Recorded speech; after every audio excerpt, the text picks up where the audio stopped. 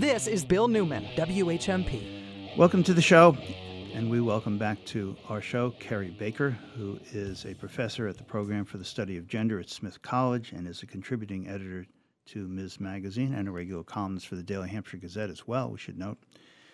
Carrie Baker is an expert on reproductive rights, has a background, a resume that is really quite extraordinary. And what I want to know from you, Carrie, is whether or not the overwhelming sense of depression and anger that I feel since the Supreme Court has issued its decision in the abortion case, whether those feelings can be assuaged and whether or not things are as bad as they seem. Well, Bill, thanks for having me here today. I'm sorry I can't help on that front. I think this decision is very grim, not only for reproductive rights, but as a sign of what this court is willing to do. I think this is just the beginning. They have a number of affirmative action cases coming up next year. We saw what they did on the, over 100-year-old gun bill. New York law was over 100 years old. It's been in effect for 100 years, and the Supreme Court says, no, you have a Second Amendment right to carry a gun. And the fact that there's discretion in officials to whether or not you're okay carrying a gun, well, we're just going to strike down this 100-year-old law. Anyway, that's and then shortly before that, the decision in Maine that says that states have to fund religious schools. I mean, we know who this court is, right? We know that the 6 Catholics in the majority are Christian nationalists, and they want to allow Christians to take over states and to impose religious laws on all people. And this is a grim sign. I mean, quite frankly, I'm reading Timothy Snyder's On Tyranny, which, came out right after the election of Trump. And I looked through here this weekend at the 20 lessons, and I'm taking notes here. I mean, this is very helpful right now because what we are experiencing is a fascist takeover of our country. And, tyranny, this is authoritarianism. They're saying, take abortion rights back to the states. But they're also, the voters can determine this. They're also, sustaining gerrymandered voting maps. They're also striking down the Voting Rights Act. I mean, the states that are going to be making these decisions on women's abortion rights, 85% of their legislatures are men. States like Kentucky and Tennessee and Louisiana, 85% of those legislatures are men. Those are the people who are going to be making these decisions. And yes, women are able to vote in those states, but the fact of the matter is that those are places where women do not have political power. And men in power in those states are going to be forcing women to comply with their religious beliefs. And I really am very disturbed by this decision. And I think it's not just about reproductive rights. It's a sign to come. They were very willing to overturn a 49-year-old precedent. And, what they're gunning for are the gains of the civil rights movement, the women's rights movement, and the gay rights movement.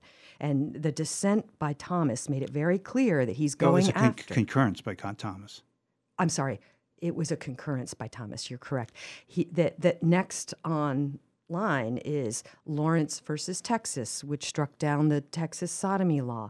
It's Griswold versus Connecticut, which struck down restrictions on contraception. It's Obergefell versus Hodges, which is the same-sex marriage bill. He didn't mention Loving versus Virginia. He is, of course, in an interracial marriage, but Loving also could be struck down using the reasoning of this court. Right, and we should back up just one second. So in the Supreme Court opinions, there are dissents, of course, and there are concurrences. That is, the justices agree with the result, but they have other things to say and add. And what Thomas said was what Professor Carrie Baker just reported to us, which is that if you take our analysis seriously, Alito's analysis, there is no right to gay marriage in the Constitution. There is no right to contraception. There is no right to private, personal, and intimate relations. Yeah. None of those things are covered. There is no right to privacy. That's what he says. And there's a piece in Alito's opinion where he says, well, Abortion is different because there's the possibility of human life, and that's what we're talking about, which makes it different. But what Thomas says is irrefutable, which is, no, just look at what we do, look at what we say, look at our analysis, and all of those rights, we can destroy them all. Yeah. And you put them in combination with what is going to come down today or this week or very, very soon, which is a decision that says regulation of corporations are basically really need to be shelved, thrown out. They're not constitutional either. Right. We'll see how far the Supreme Court goes, but it's really scary. You put that together with the fascism, the authoritarianism of these decisions, and the corporate takeover of the United States, and you say, this begins to look disturbingly like a legal system was set up in Nazi Germany. Yes, absolutely. Quite frankly, I believe that too. It's this unholy alliance between Christian fundamentalists and Catholics and corporations, people with tons of money. I mean, wealth inequality in this country is astronomical right now. It's grown, incredibly since Reagan, right? Since 1980. You look at charts of wealth inequality. And so a very slim, I mean, we used to talk about 99% and 1%. I mean, it's really 0.1% that own the vast global wealth. And they are harnessing governments to their bidding to be able to allow them to make more and more money and to be able to control what happens. And they don't care about human rights. They don't care about their women don't care about abortion because their women can get it no matter what, right? The really wealthy women. So, their daughters, the women in their lives, and those women, I mean, they can get abortion. They don't care about the women that are poor and low income.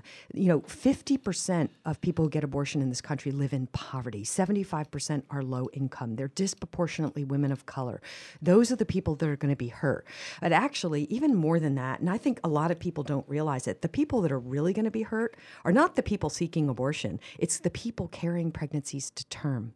It's people who have miscarriages or who have health problems late in pregnancy and can't get medical care because doctors are afraid that if they give them the medical care they need, they'll end up in prison or fined $100,000, like some of these laws are providing. Okay, stay with that, if you would, please. The decision overrules Roe, overrules Casey too, and it says that there is no constitutional right to abortion, leaving the states free to enact all sorts of draconian laws against women, against doctors, against medical providers, and it will allow DAs to investigate miscarriages as homicides. It certainly approves all the laws that say there is no exception for rape. Carry that Yes. Fetus to term. Incest also. Incest, no exception. Mm-hmm. And no exception, and no exceptions for early abortions. I mean, just any abortion at any stage. At any stage, even before pregnancy, because a lot of anti-abortion people say that a fertilized egg before it's implanted is a human life. So a pregnancy starts when a fertilized egg implants in the side of the uterus, but there is a period of time before it implants where it's a fertilized egg. They believe that is a full human right with life, with all the rights. So it even applies before you're pregnant. Okay. That's how they get to attacking contraception, like IUDs, emergency contraception. They say those are abortive. Even hormonal contraception, a lot of them believe, is an abortifacient because they believe that potentially it could interfere with the implantation of a fertilized egg in the uterus wall. And so a lot of them believe that contraception should be prohibited as well as abortion. Right, and of course Samuel Alito, as well as Justice Thomas, say, and look, the word contraception doesn't appear in the United States Constitution, exactly. So where's that right? How could that possibly be a right? But somehow AK-47s, even though they don't appear in the Constitution, are protected by the Second Amendment. Right, it's quite extraordinary. It is. So I'd like to hear your opinion. We should note that Carrie Baker is the professor at the Program for the Study of Gender at Smith College, contributing editor to Smith Magazine. She's an attorney. She's a Ms. Magazine. Ms. Magazine. She has a degree in philosophy, or law degrees from Emory University. So I'd like to ask you about a lot of the publicity that has been in the national media since the Supreme Court's decision on abortion and overruling Roe versus Wade, and that is the effect and the importance of abortion pills and whether they will be available in the half of the states that are going to outlaw abortion and make it a crime, a serious crime. Texas, we have vigilante justice now, or vigilante injustice. Yeah. But tell us about how women are going to try to access reproductive freedom and access these abortion pills. Yeah. So today, before Roe, there were no abortion pills. They were developed in the 80s and popularized throughout the 90s. They were approved by the FDA in 2000. 2 pills, right? There's 2 pills, actually. The first is called mifepristone, which blocks progesterone. Progesterone is what keeps a pregnancy going. So once mifepristone acts and there's no more progesterone, the pregnancy begins to shed. Then 24 hours later, you take a second pill called misoprostol. Misoprostol, it's actually an ulcer medication, so it's available widely in pharmacies. It's for dogs, it's an arthritis medication, so you can get it at the vet. But it causes contractions. And so you take misoprostol after 24 hours and it expels the contents of the uterus. So, in about 6 to 8 hours. And today, 54% of abortions are done with pills, and they're done at home. So you go to the doctor, you get the pill, they send you home, you take it when you're ready to take it, and you have your abortion. And, the fact that pills exist, it's much harder to restrict access to a pill that you can just go online and buy on an online pharmacy. Just last week, I went online and ordered I should have brought it. The little packet of 5 pills, the 1 mifepristone and 4 misoprostol, I just have it on hand. I'm in menopause, so I don't need it, but you never know. But I use it as a sort of visual aid when I'm in classes and things. But the point is that they're very easy to buy online, and I think this is what's going to happen post-Roe. This is what's been happening across the world in countries where abortion is illegal. Women have been using pills. Health authorities realize that all of a sudden the death rate from illegal abortion dropped precipitously. What's going on? Women have discovered pills. They're using pills. It's very, very safe. Pills are safer than Tylenol. That's how safe they are. And so they're very easy to get online. So there's an organization called PlanCpills.org, which is part of this movement to try to raise awareness about pills and let folks know how to get them and how to use them. They're very easy to use. You can go on their website. They have a drop-down menu. Select your state, and you can find out exactly what the options in your state are. Here in Massachusetts, we have tons of telemedicine abortion providers that can provide you the pills easily. But in a state like Texas, obviously no longer. So there's information about the good vetted pharmacies that you can order them from. Yeah? So here's my question, and I didn't mean to interrupt, but I really think this is a crucial point. Can women in Texas order these abortion pills from providers in New York or Massachusetts, or would they still be violating their state law and still be subject to prosecution if someone finds out about it? Yeah, so lots of pieces of that question. So telemedicine is relatively new, and a lot of people have been operating under the assumption that the law that applies is the law of the state in which the patient is located.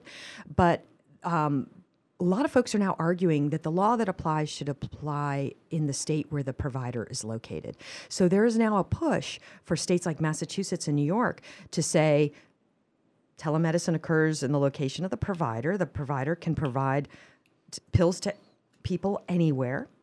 And if that were the case, then a Massachusetts doctor could provide pills to somebody in Texas legally under Massachusetts law.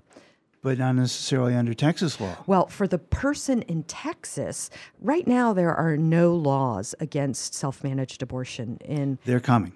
They are coming, but right now only South Carolina and Oklahoma have laws against self-managed abortion. Somebody ordering pills themselves and using them. The anti-abortion movement all along has been about, we're not trying to criminalize pregnant people, we're trying to criminalize the evil doctors that help them, right? But I agree, it's coming. And,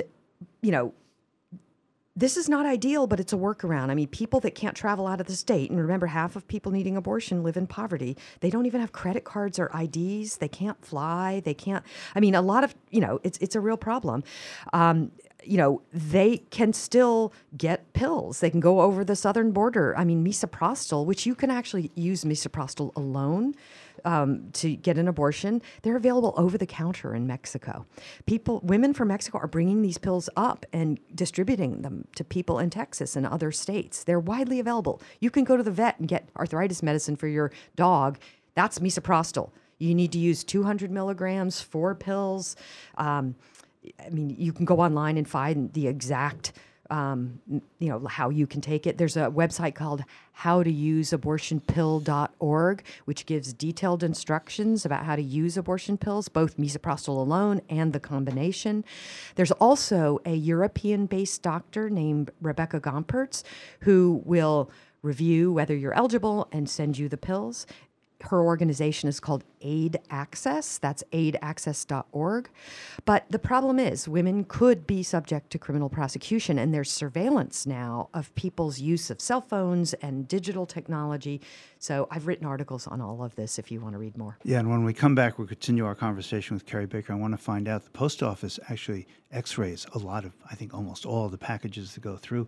If there should be a Republican administration, whether it be Donald Trump or Donald Trump 2, who becomes president next time, will the post office be examining all of these, the content of all of these packages? Wouldn't be the first time. Comstock X. We'll be right back. I'm a friend of the fetus, a friend of incomparable worth. Yes, I'm a friend of the fetus, right up to the moment of birth. This is Bill Newman, WHMP.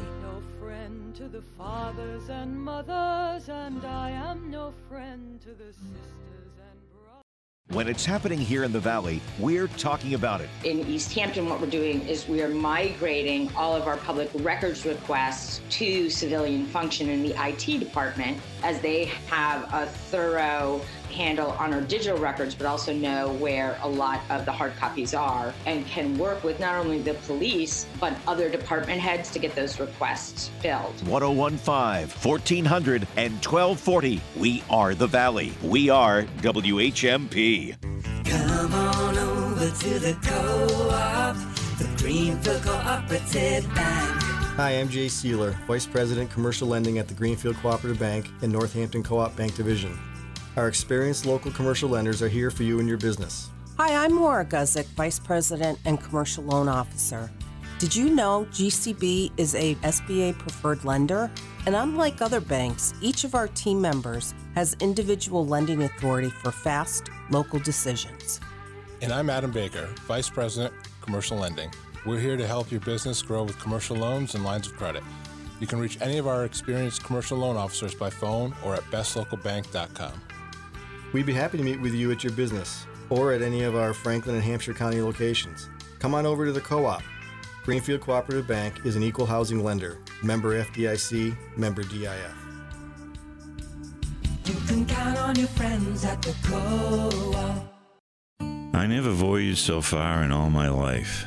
You'll see men you never heard of before, whose names you don't know, going long way down through the meadows with long ducking guns and watertight boots, wading through the meadow grass, looking at ducks, teal, blue-wing, green-wing sheldrakes, ospreys, and many other wild and noble sights before night, such as they who sit in parlors never dream of.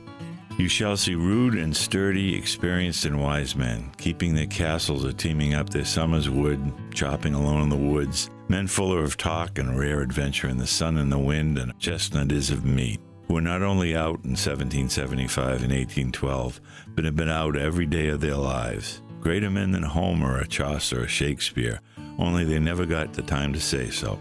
They never took to the way of writing. Look at their fields and imagine what they might write if ever they should put pen to paper. This thorough reading is brought to you by the Franklin Land Trust.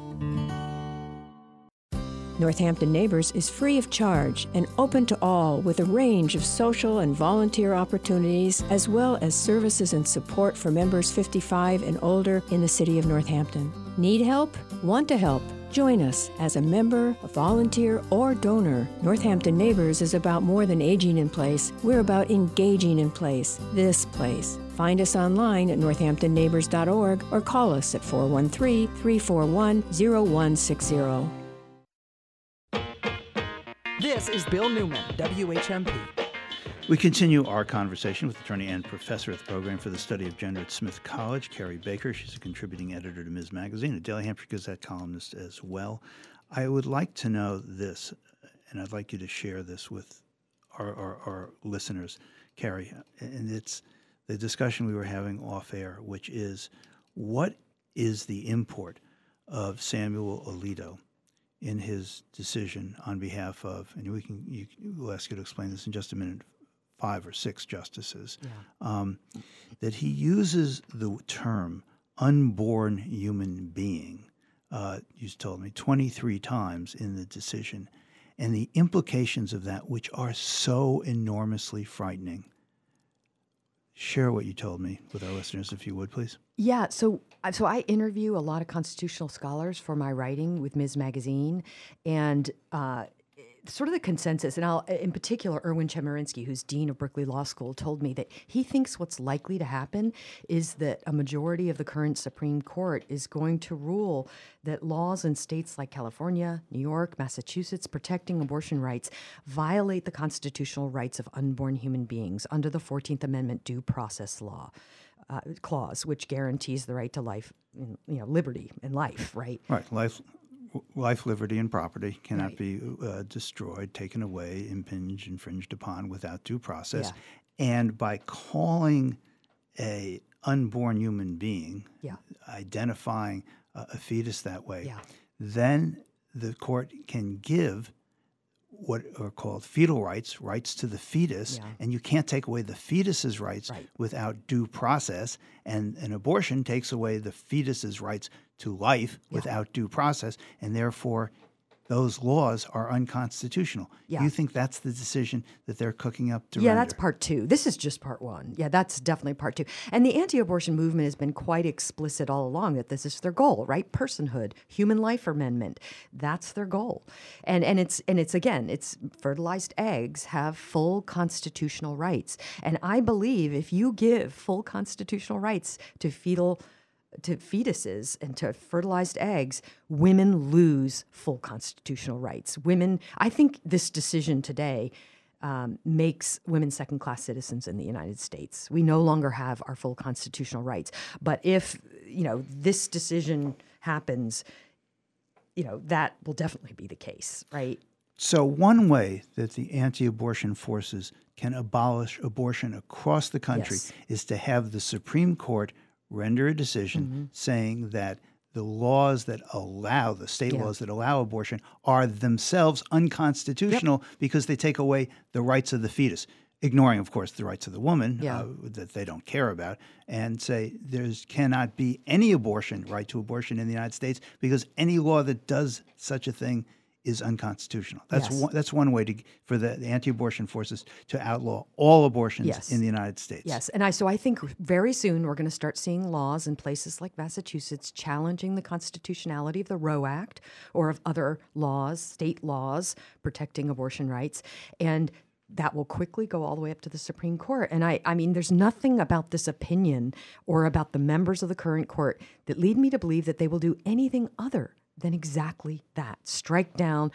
abortion laws in states that protect the right to abortion. We're going to take a quick break. We're going to come back. We're going to continue this conversation because I want to ask this question. Can a Republican Congress with a Republican president pass a law that will simply outlaw abortion?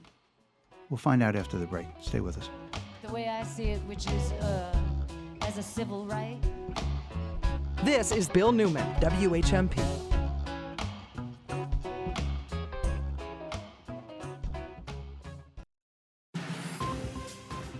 For WHMP News, I'm Jess Tyler. Rallies took place across Western Mass on Friday following the ruling made by the Supreme Court. Protesters gathered at Pulaski Park in Northampton to demonstrate their opposition to the reversal of Roe v. Wade. Close to 100 people also lined up Friday night in front of the federal courthouse in Springfield. Other protests were held in Amherst and Greenfield.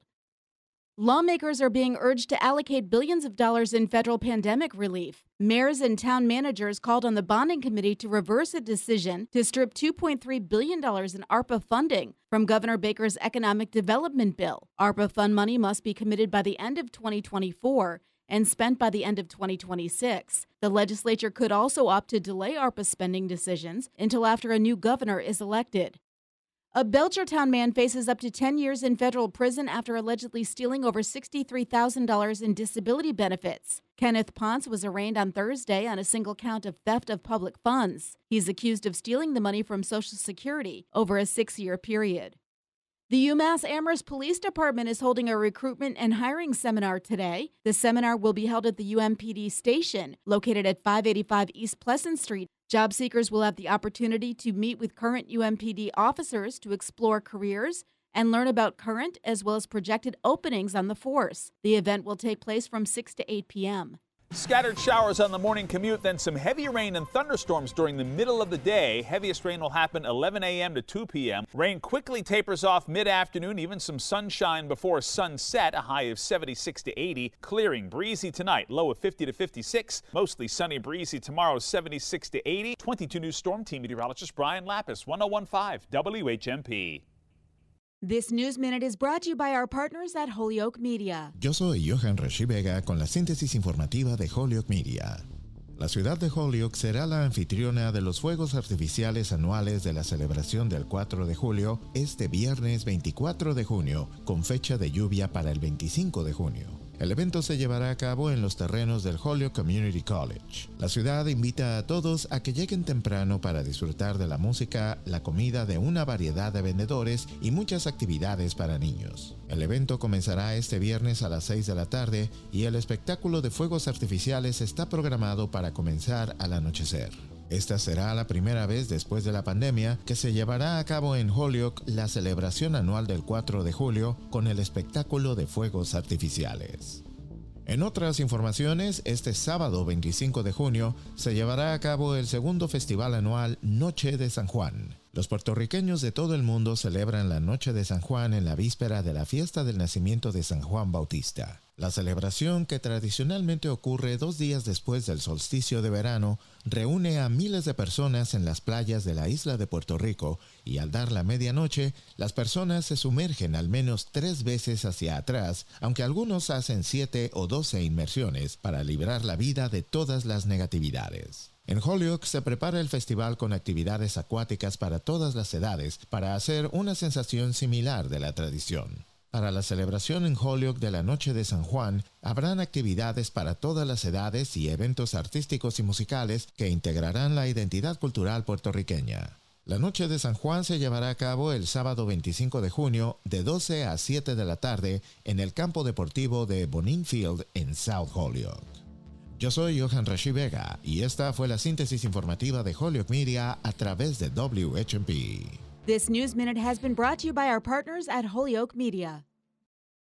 This is Bill Newman, WHMP. We continue our conversation with Carrie Baker, professor at the Program for the Study of Gender at Smith College, contributing editor to Ms. Magazine. We were talking during the break about any number of aspects of the Supreme Court's recent abortion decision. One thing I would like to go back to and have your perspective on is this. Could a Republican Congress pass a law, with a Republican president, of course, that would simply abolish abortion and that the federal law would then take precedence over state laws and state constitutions that protect reproductive rights? Yes, absolutely. And I have no doubt that if Republicans got a majority in the Senate, they would immediately get rid of the filibuster and pass just such a law. You know, the thing that's keeping the Democrats from doing that now is abolishing the filibuster. From abolishing the filibuster and passing the Women's Health Protection Act is Manchin and Sinema, two Democratic senators who will not vote to lift the filibuster. They want bipartisan legislation. But the fact of the matter is there are no Republicans that will support this. And so, but I have no doubt that the Republicans would get rid of the filibuster immediately if they got a majority in both houses and the presidency, which is why I think that the fall elections are so important. Democrats have got to get out there and fight. There are 7 states where it's up for grabs that Democrats have a shot at. And if we can get 2 more Democratic senators, we can pass the Women's Health Protection Act, which would guarantee the right to abortion in all 50 states. So I think that we really need to focus on those states that we have a good chance at.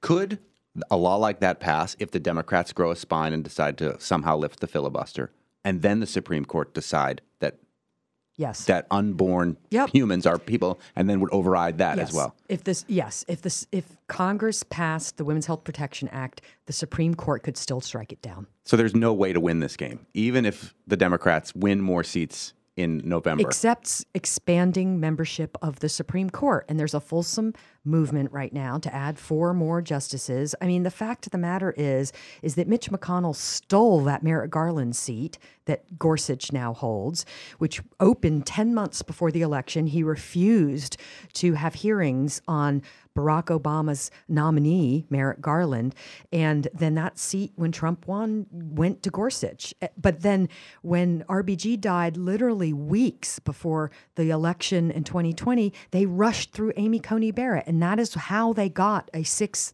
supermajority that is, intent on dismantling the gains of the civil rights movement, the women's rights movement, and the gay rights movement. Carrie Baker, spend a minute on another aspect of this for us. Monty and I were talking with the news reports began to come in during our last show. We didn't have time to actually, the opinion was not issued until after we were off the air. But the preliminary report said, some said the decision was 6-3, some said 5-4. Explain that to us, if you would. So Alito wrote the majority opinion with 4 other justices joining him, and then Chief Justice Roberts wrote a concurring opinion in the result. So 6 of them agree with the result of this decision. They agree with the idea that Roe versus Wade and Casey versus Planned Parenthood should be overturned, is overturned. My question is this. Does Roberts agree that Roe was badly and wrongly decided, and Casey was wrongly and badly decided, and that there is no right to abortion? Or was he simply concurring that this particular law that was being challenged in this lawsuit was? So it's the latter. It was the latter, right? I mean, he never wanted to, he only wanted, the Mississippi case was granted. It's a 15-week ban. Right. The issue initially in the cert petition was, is this ban okay? After Amy Coney Barrett got on the court, Mississippi began to argue for an entire overturn of Roe. So not just 15 weeks, at all weeks. And that's what the majority, those 5, did. That's what they did. Chief Justice Roberts never wanted to do that. He expressed during oral arguments unhappiness that basically Mississippi pulled a bait and switch. They said, oh, we want 15 weeks. Oh, now we want the whole thing. And, but nevertheless, it doesn't matter because Roberts concurred with the majority. In the judgment. In the judgment that Roe versus Wade is gone all, from 0 weeks on. So right. So it kept his right-wing bona fides. I do detest abortion, and I don't care about the rights of women, and I do really care about the rights of a fertilized or maybe about to be fertilized egg. Yeah. And if we can have to force women to give up all the rights, and it's just. And Roberts doesn't matter at this point. I mean, because they don't need Roberts' vote. There's the 5 other people that, by the way, 2 of the 5 are credibly accused of sexual assault or in sexual harassment. And I believe that sexual abuse and forced pregnancy are 2 sides of the same coin, and that coin is misogyny, hatred of women. And, I don't think it's a surprise that these 2 credibly accused sexual abusers are in the majority on this opinion. How about Monty's point that we were talking about during the break, which is that these justices got on the court by saying, Roe is precedent, Roe needs to be followed, and essentially saying, I would not go on the court and overrule. They lied. They're hypocrites. They perjured themselves. Because if you were trying to get creative legally here, should they be brought up on charges for perjury? Yeah. I mean, they'll just say, oh, we changed our mind. Very quickly, it seems. Yeah. I mean, Susan Collins now is, all mad. It's like, really? Did you really think that they weren't going to do this? I think she's acting because she's a fool if she believed them when they said that. They've made it very clear all along where they stand on this issue. They're following orders from the Catholic Church.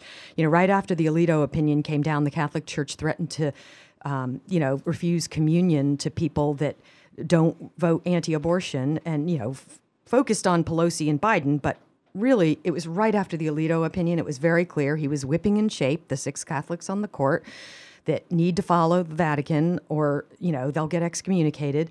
I mean, again, I just think this is Christian nationalism. It is the takeover of our country. Which is interesting because our country hated Catholics at the very beginning of it. I know, it's so ironic. Yes. Yeah, and I remember John Kennedy saying, I am not the Catholic president. I am running for president. I happen to be a Catholic. I do not take any orders from. And make no mistake, the heart of the anti-abortion movement is the U.S. Conference of Catholic Bishops. I mean, yes, evangelicals got on board later, but, the Southern Baptists actually supported Roe v. Wade when it came down. The Catholics are the one that seeded the anti-abortion movement, funded the anti-abortion movement, and have pushed it to this position. Okay. Somebody who grew up Catholic. I apologize, everybody. Sorry about that. Okay, Carrie, I'd like to not end on a total downer. There is a Beyond Roe coalition in Massachusetts. Yeah. There are proposals on how to fight back. Give us some ray of sunshine, some hope here, please. Well, our governor did great on Friday. He issued an executive order protecting healthcare providers and others who help people from out of state to get abortion care that they need. He provided a number of protections. We have legislation currently pending before the legislature, an amendment to the budget that would, for instance, prohibit the state from extraditing anybody to another state or from being sued by people from other states, as long as the law is the medical providers are following the law here in Massachusetts. They're protected. There would also there's another provision saying that defining telemedicine healthcare as occurring in the state where the provider is located, so that Massachusetts providers could provide telemedicine healthcare to people in states that ban abortion. And there's our local Lindsay at Sabadosa's bill to require public university health centers to offer medication abortion. So all of those things are really important things here in Massachusetts that we need to work on and get passed quickly. We're going to leave it there. We've been speaking with Carrie Baker, professor at the Program for the Study of Gender at Smith College, contributing editor at Ms. Magazine. Thank you so much. You'll come back and visit with us more because there's a lot more to talk about, I hope. Nice to be here with you. Thank you, Carrie.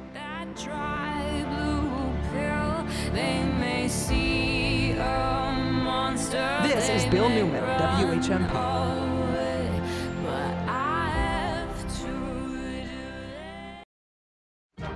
The Western Mass Business Show with local dynamo Tara Brewster, Saturdays at 11 and Sundays at 2, only on WHMP. Brought to you by Business West. The vital business news in Western Mass is in Business West.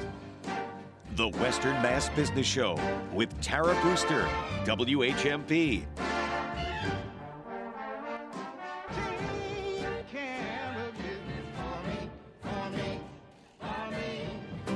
Your Weed Eater. We mean Weed Whacker, but Weed Eater fits better in this ad. Makes life simpler. Well, now the Mortgage Eater from Franklin First does that as well. Franklin First reintroduces the Mortgage Eater loan, the loan that pays off your first mortgage or works as a second mortgage to give you financial flexibility. Mortgage Eater loans start at 5-year terms and have no closing costs. So visit franklinfirst.org, get all the details, and apply online. Franklin First Federal Credit Union, member NCUA, equal housing lender. Every Friday morning, Monty visits the Wine Snobs to talk about wine at State Street. But I don't see wine here, Ringo. What do you got? Well, who am I? You're the spirit guy. Uh-oh. So you're taking me down the road of spirits. There's custom glass issues. So anything that comes in custom glass is having trouble. Okay, Carly. She's muted on her mic. Let's unmute you and make sure that everybody on the phone can hear you. Which is a custom glass issue. They have all the stuff. Most of these whiskeys are 3, 4, 10, 18 years old. Way before COVID, way before any supply chain issue, so it's not a production issue. It's a bottling and shipping issue. We're tasting whiskey today, and these are all going to be single malts. But a lot of the famous single malts, we're used to ordering them a certain way, but we can't order them in that way because they're not getting in enough of those things. So the price will go up $20, $25, $30 on the shelf. We're not going to pass that on to the consumers. We're just going to go, we don't have it, but we have other options. These are single malt whiskey alternatives. I like cheap. Find your favorite Whiskey. and your next favorite Whiskey. at State Street.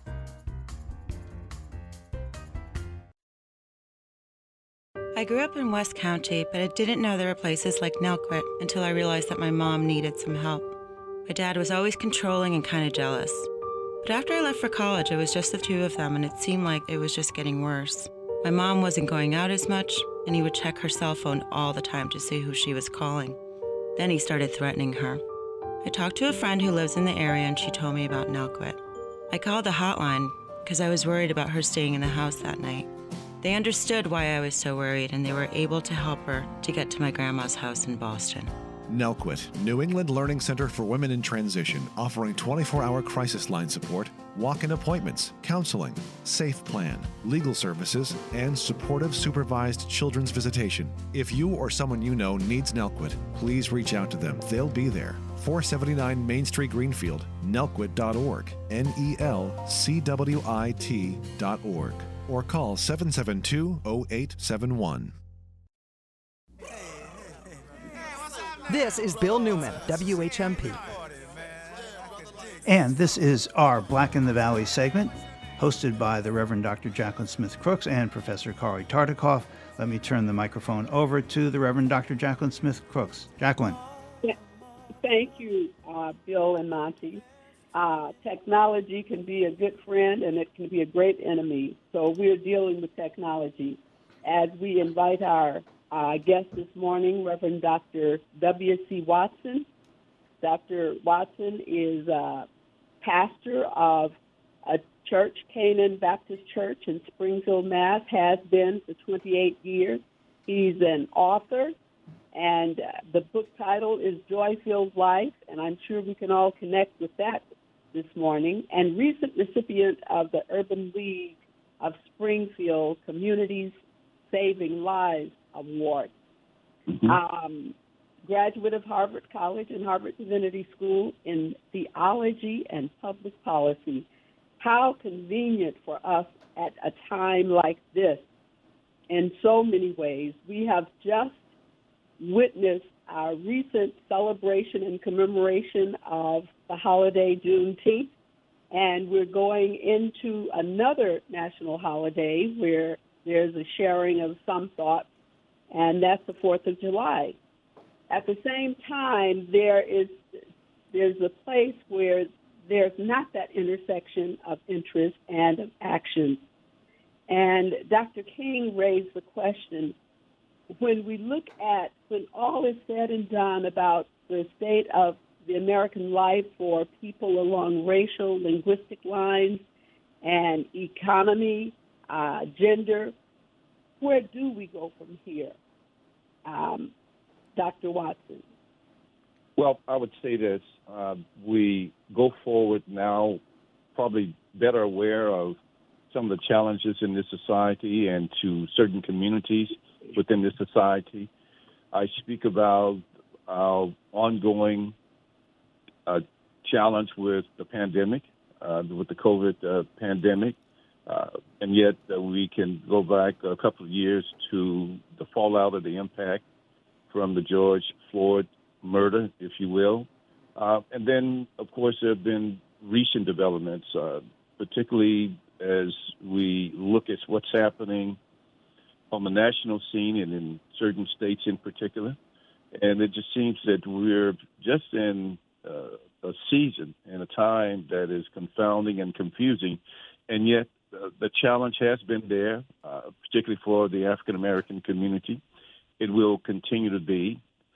I believe that we have to certainly assess the progress that we've made, the strides that we've made, and yet be very clear-eyed about the remaining challenges. And in fact, that there are looming storms on the horizon that are facing us, facing really the nation, if not the whole world. And so we're living in, I guess what the old Chinese proverbs would say, we're living in interesting times. Interesting indeed. I don't know what happened there. Just both of them dropped a call, so I guess we have to turn it over to Carly at this point. So, Carly, Dr. Watson, we hope to have him back on the phone soon. The conversation he was leading us in was about what the 4th of July means. The call was dropped. Yes, we got you back. We got you back. That was quick. Thank you. Okay. Okay. Is he there? No. You're there, though. Doctor? Okay, I'll have to call him back. Okay, you call him back, and we'll talk to Carly. Okay, Carly. Yep. So, W.E. Du Bois, I believe, very famous. No, Frederick Douglass. I'm sorry, Frederick Douglass is my mistake, my bad mistake. I think. Yes, you're absolutely right. What to the slave is the 4th of July. Is the 4th of July. And on the 5th, many people in the Valley will be celebrating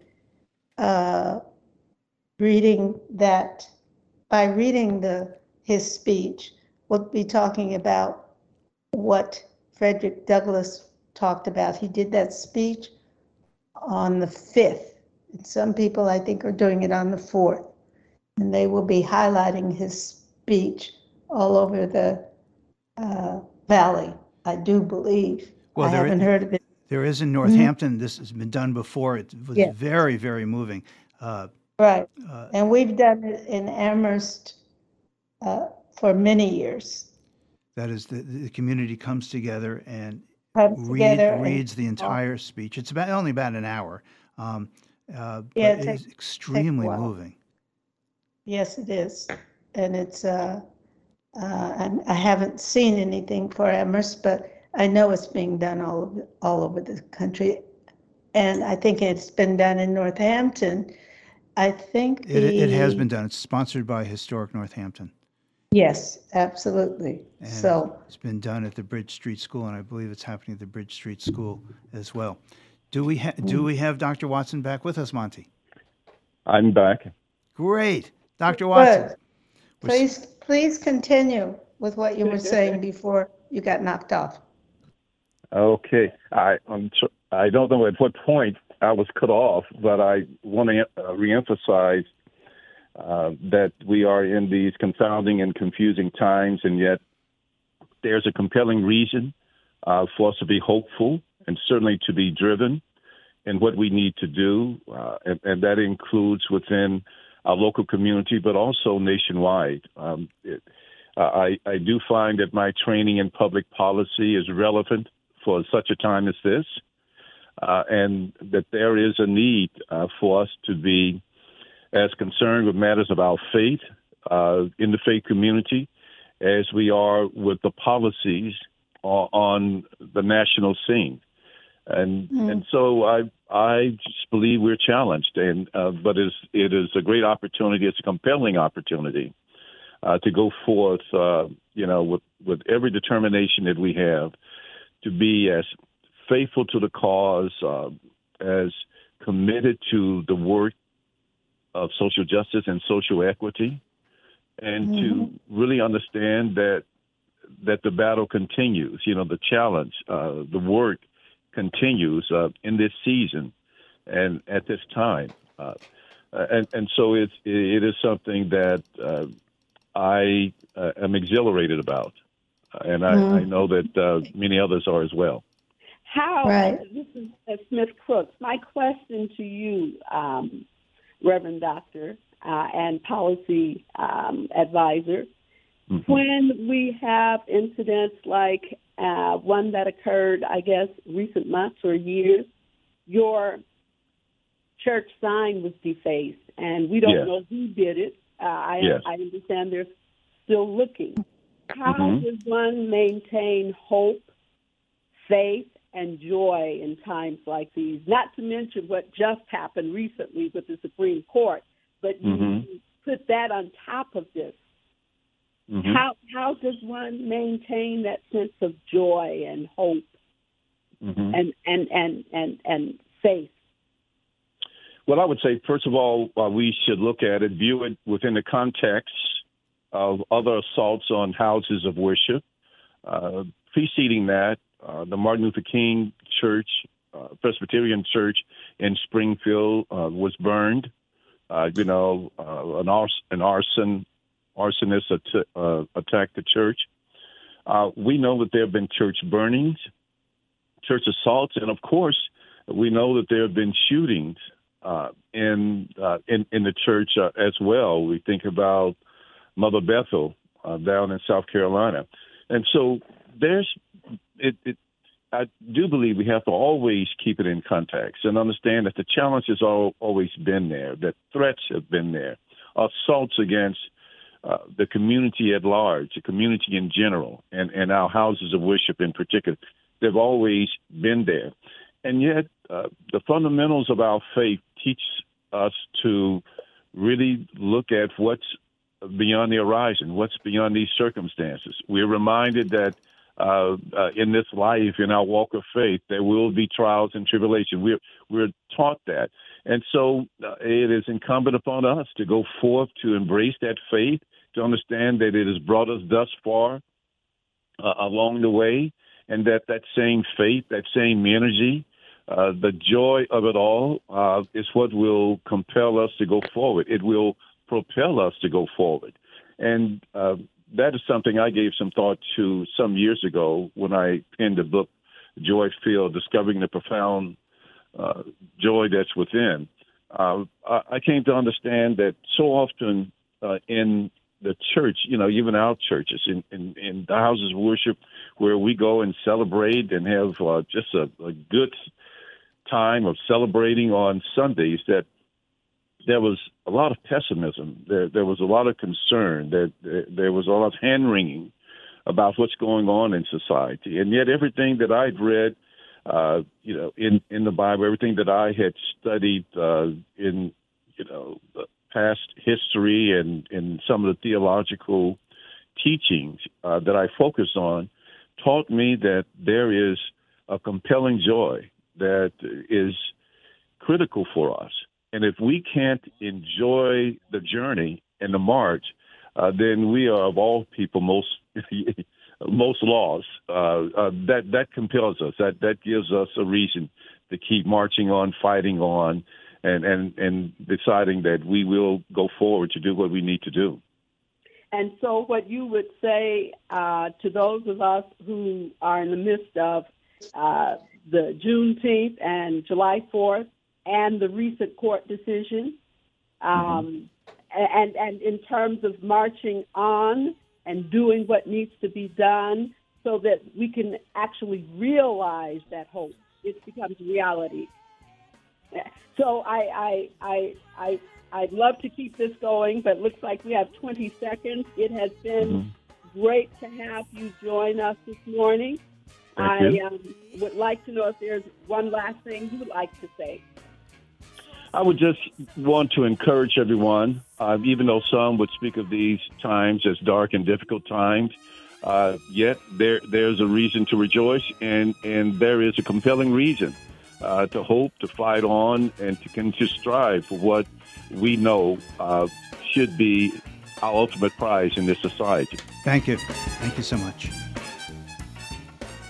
Pets and people, they belong together. They help us feel calm and loved with every tail wag, kiss, and snuggle. Dakin Humane Society believes in this bond, and your support keeps people and pets together. You provide resources so animals with medical issues can get the care they need to find homes. Our pet food aid program lets people facing tough times feed and keep their pets because you care. Dakin's many programs and services help companion animals and the people who love them. To make a gift, visit DakinHumane.org. Looking to take a little breather from the news? We don't blame you. Why don't you turn the dial over to our pure oldie station, 96.9. It's the music you grew up with. WHMP and the news will be right here when you get back. Rescue me, or take me in your arms. Rescue me. I want your tender charm. The only live and local talk in the Valley and for the Valley. WHMP Northampton, WHMQ Greenfield, a Northampton Radio Group station. It's 10